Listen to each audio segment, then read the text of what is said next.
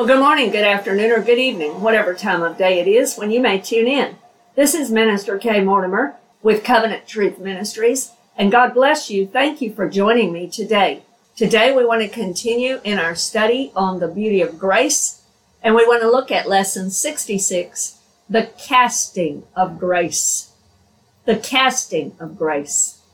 We're going to continue discussing the beauty that we know in God's amazing grace as we look at this topic today. When Jesus came on the scene and knew his mission and message, but also that he must engage followers called disciples in this great work, he called men to join him in this endeavor. And that process continues generation to generation to generation, even to today and beyond our generation.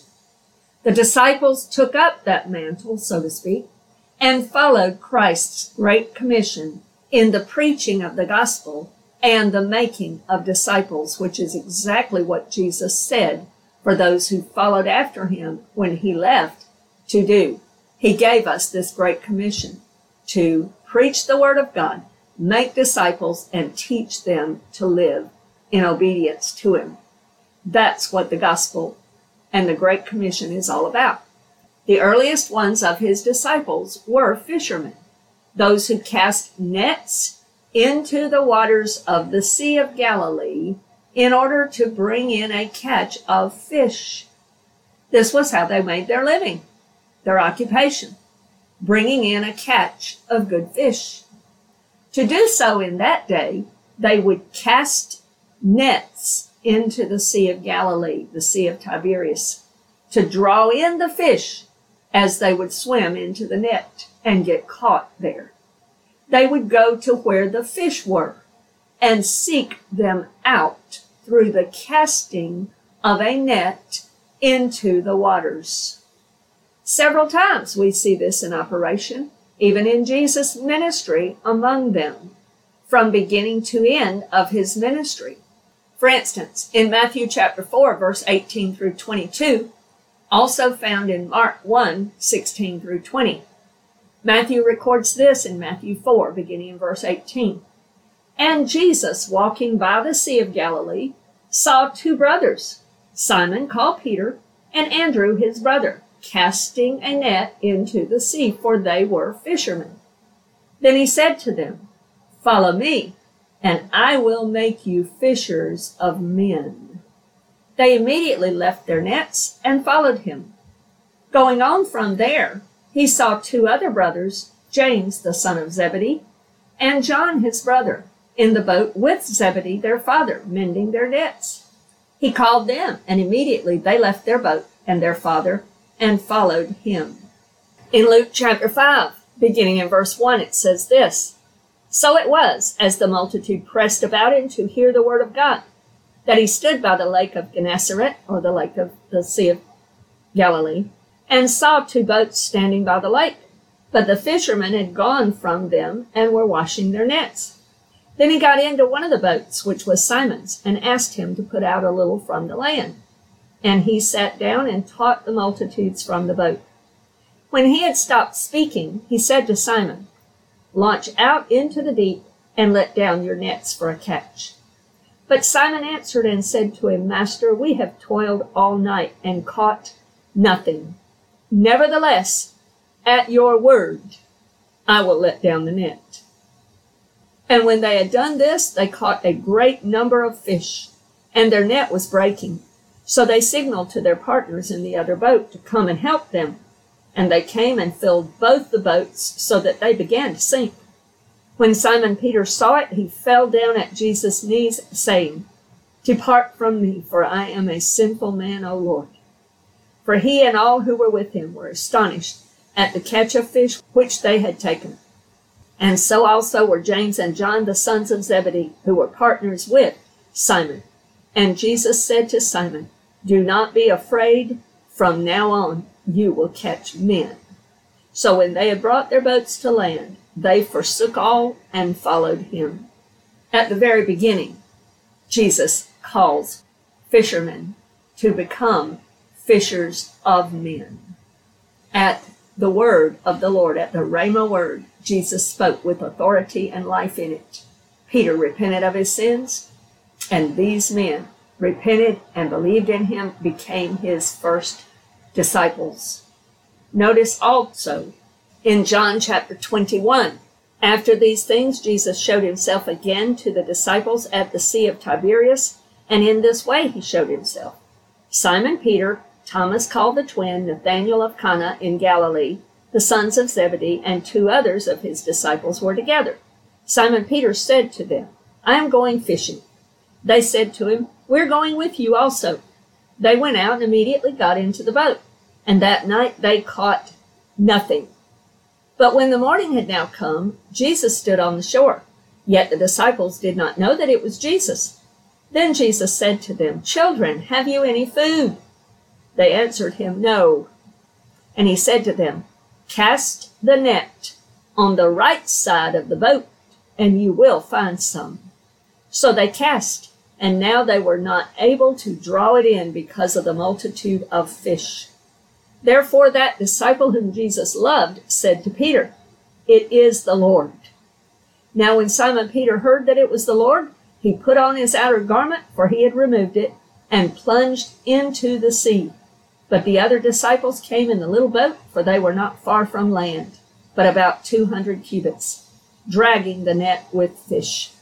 Then as soon as they had come to land, they saw a fire of coals there, and fish laid on it, and bread. Jesus said to them, "Bring some of the fish which you have just caught." Simon Peter went up and dragged the net to land full of large fish, 153. And although there were so many, the net was not broken. Jesus said to them, "Come and eat breakfast." Yet none of the disciples dared ask him, "Who are you?" knowing that it was the Lord. Jesus then came and took the bread and gave it to them, and likewise the fish. This is now the 3rd time Jesus showed himself to his disciples after he was raised from the dead. So here we see at the very end, the last recorded time that we see Jesus with his original disciples, or some of them, prior to his ascension.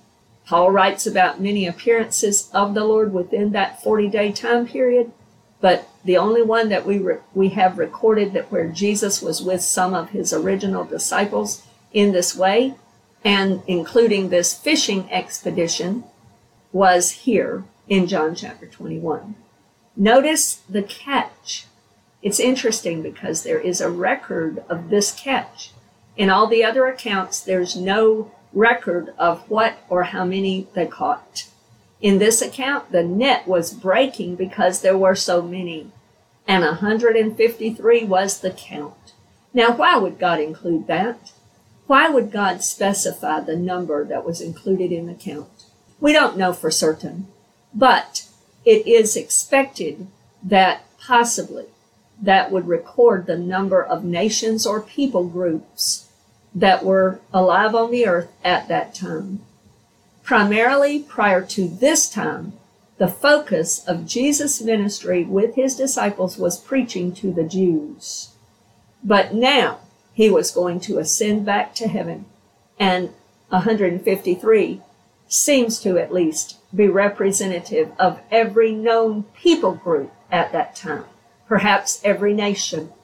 Now that Jesus' resurrection had occurred and grace was instituted, it was now becoming available for all who would believe, to the Jew first, but also to the Greek, also to the Gentiles.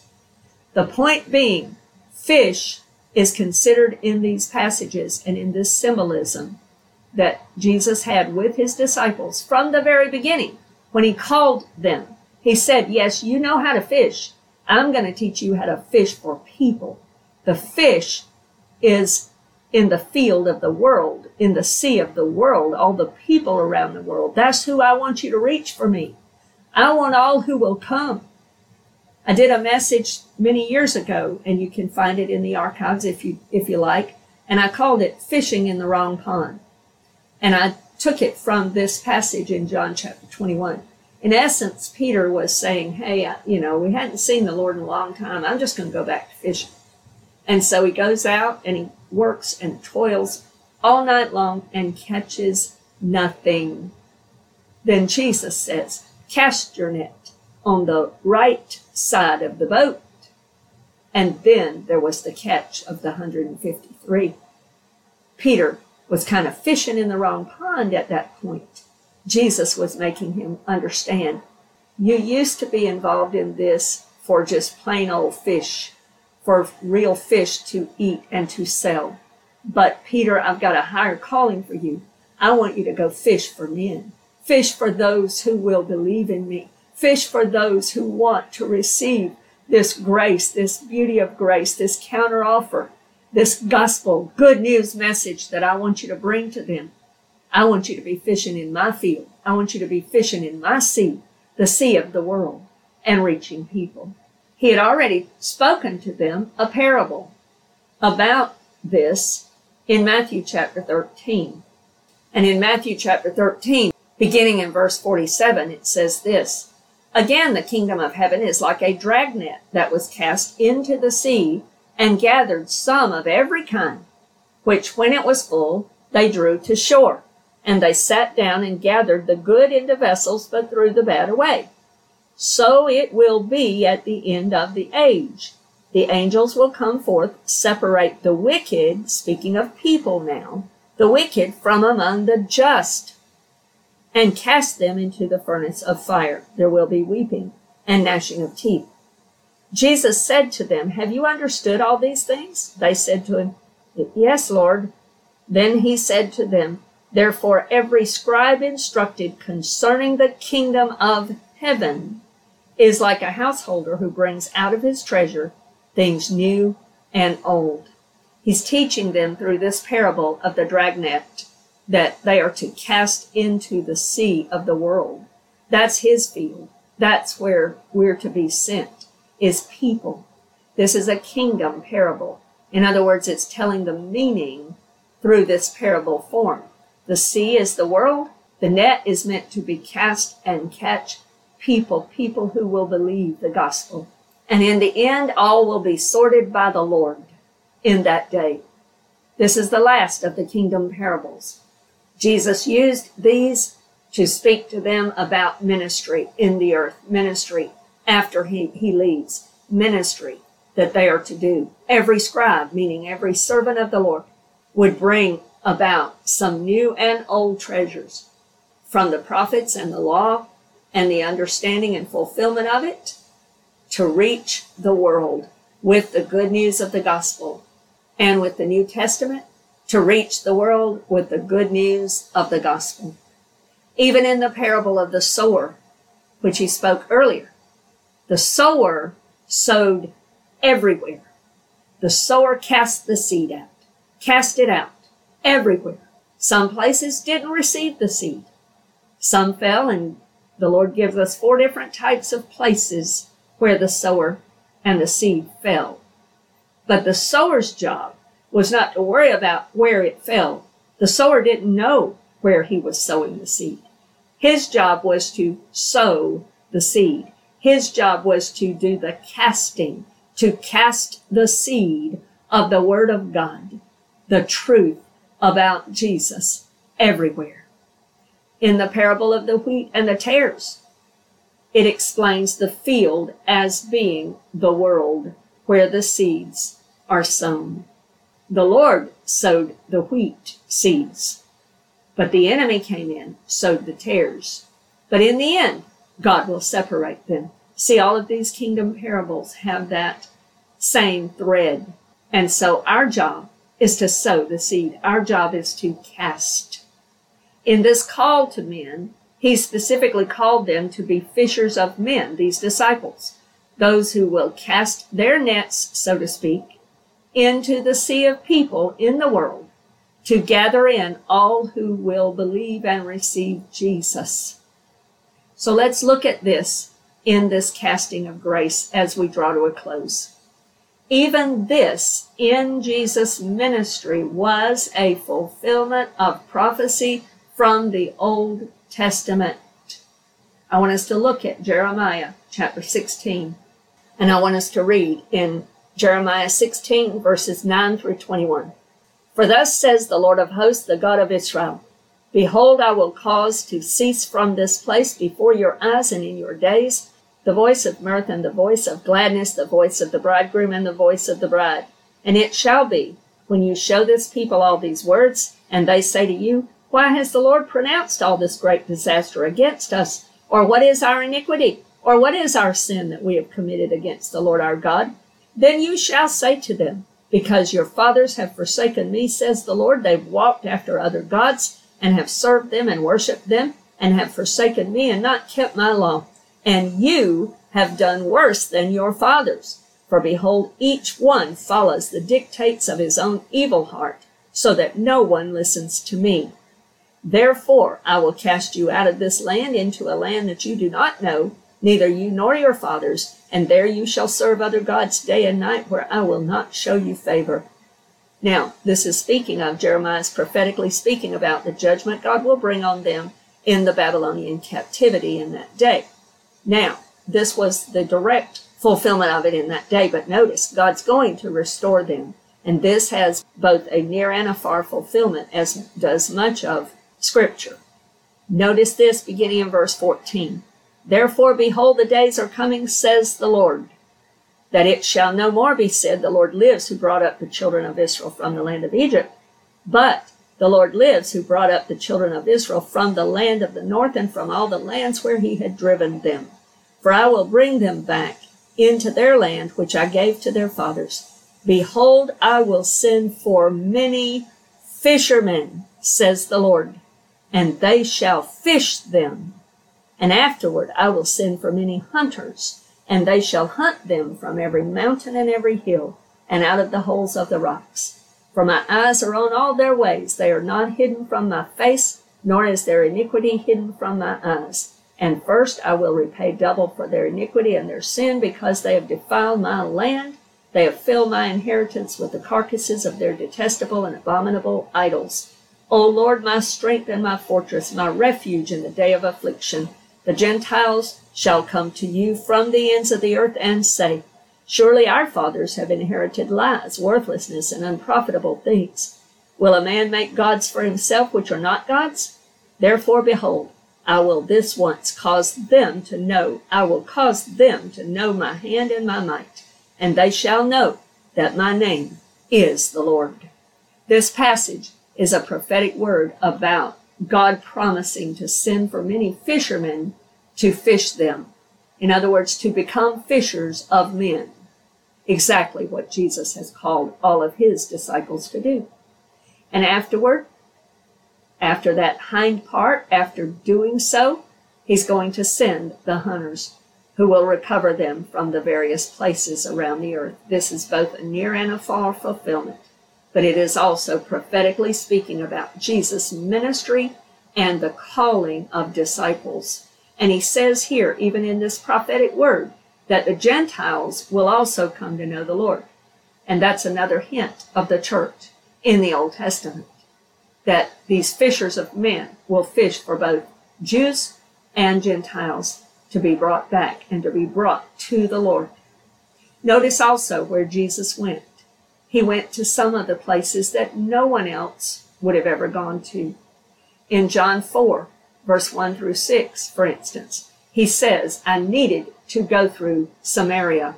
Samaria was where Jews hated the Samaritans. They wouldn't travel through there. They hated each other, both of them, in those days. The Samaritans were off limits. They were avoided. They were not desirable. But Jesus went there because there was a woman there that needed to be saved. And revival broke out. More of the Samaritans got saved. Jesus went after the outcast. In John chapter 4, verse 24 through 42, I just want to read a small portion of this. God is spirit, and those who worship him must worship in spirit and in truth. The woman said, I know that Messiah is coming, who is called Christ. When he comes, he will tell us all things. Jesus said to her, I who speak to you am he. And then he goes on, the disciples come and they marvel at him. They think that somebody's brought him something to eat. And he says this in verse 32, but he said to them, I have food to eat of which you do not know. And then he begins to explain to them in verse 34, My food is to do the will of him who sent me and to finish his work. Notice on the cross, Jesus declared, it is finished. In other words, he had done what he was sent to do. He had finished his work. Do you not say there are still 4 months and then comes the harvest? Behold, I say to you, lift up your eyes and look at the fields. Remember, the field is the world. Lift up your eyes and look at the fields, for they are already white for harvest. In some areas, there can be soybean or cotton or some of these other crops that are sown in the ground. And when they are ready for harvest, you see white all over the field. Jesus is saying the fields are ready, already white for harvest. And he who reaps receives wages and gathers fruit for eternal life, that both he who sows and he who reaps may rejoice together. For in this the saying is true, one sows and another reaps. I sent you to reap that for which you have not labored. Others have labored, and you have entered into their labors. And then he goes on and he tells us about how many others in those cities, many of the Samaritans, got saved. In Acts chapter 8, verse 4 through 8, we see one of Jesus' disciples, Philip, that goes there years later, reaching Samaritans with the gospel, and many more get saved in his day, reaching the Samaritans, those that had been hated, those that had been outcast. Jesus wanted them to hear.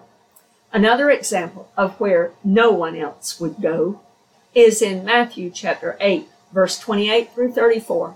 When he had come to the other side, to the country of the Gergesenes, or the Gadarenes in other passages, there met him 2 demon-possessed men coming out of the tombs, exceedingly fierce, so that no one could pass that way. And suddenly they cried out, saying, What have we to do with you, Jesus, you Son of God? Have you come here to torment us before the time?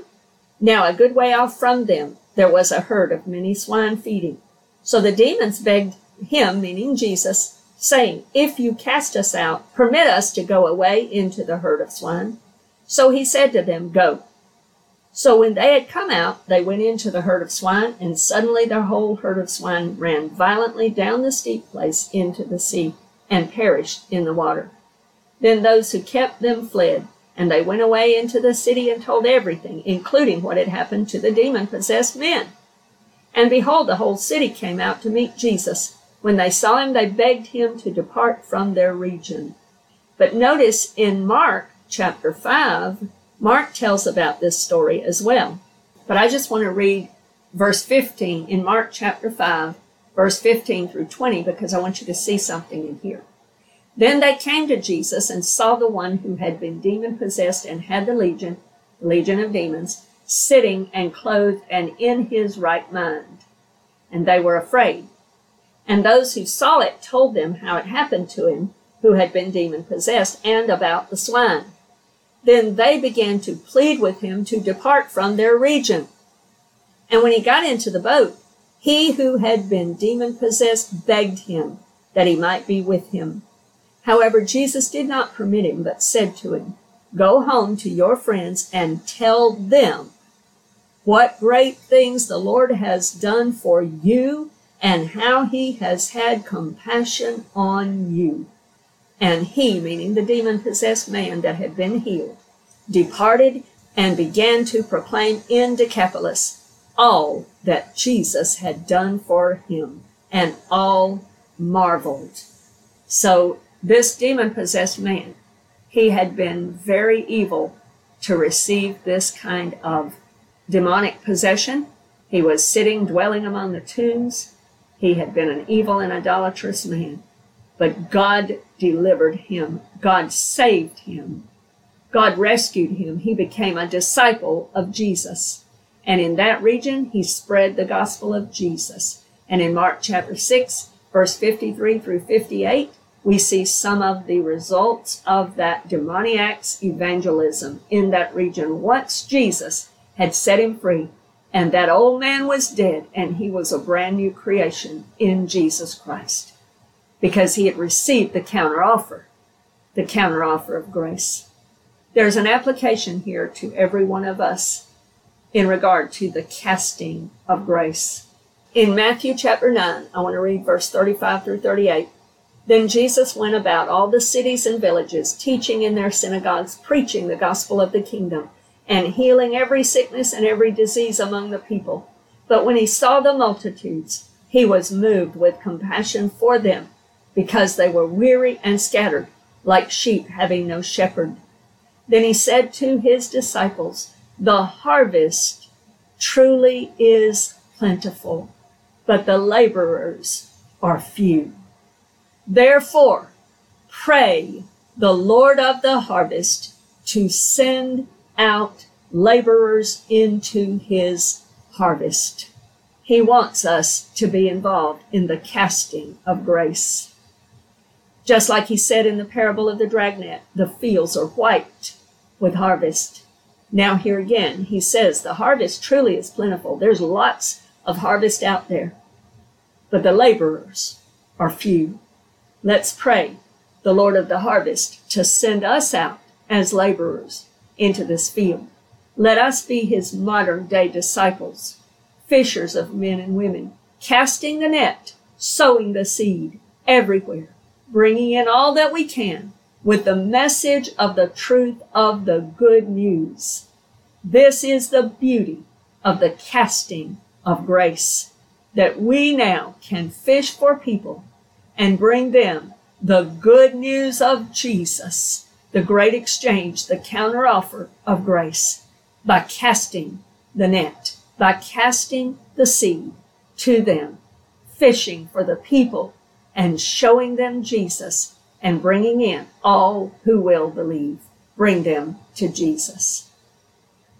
I pray that this has been a blessing to you, and Lord willing, you can join us again for future messages and episodes of The Beauty of Grace and other messages brought to you through Covenant Truth Ministries. God bless you today in Jesus' name. Amen.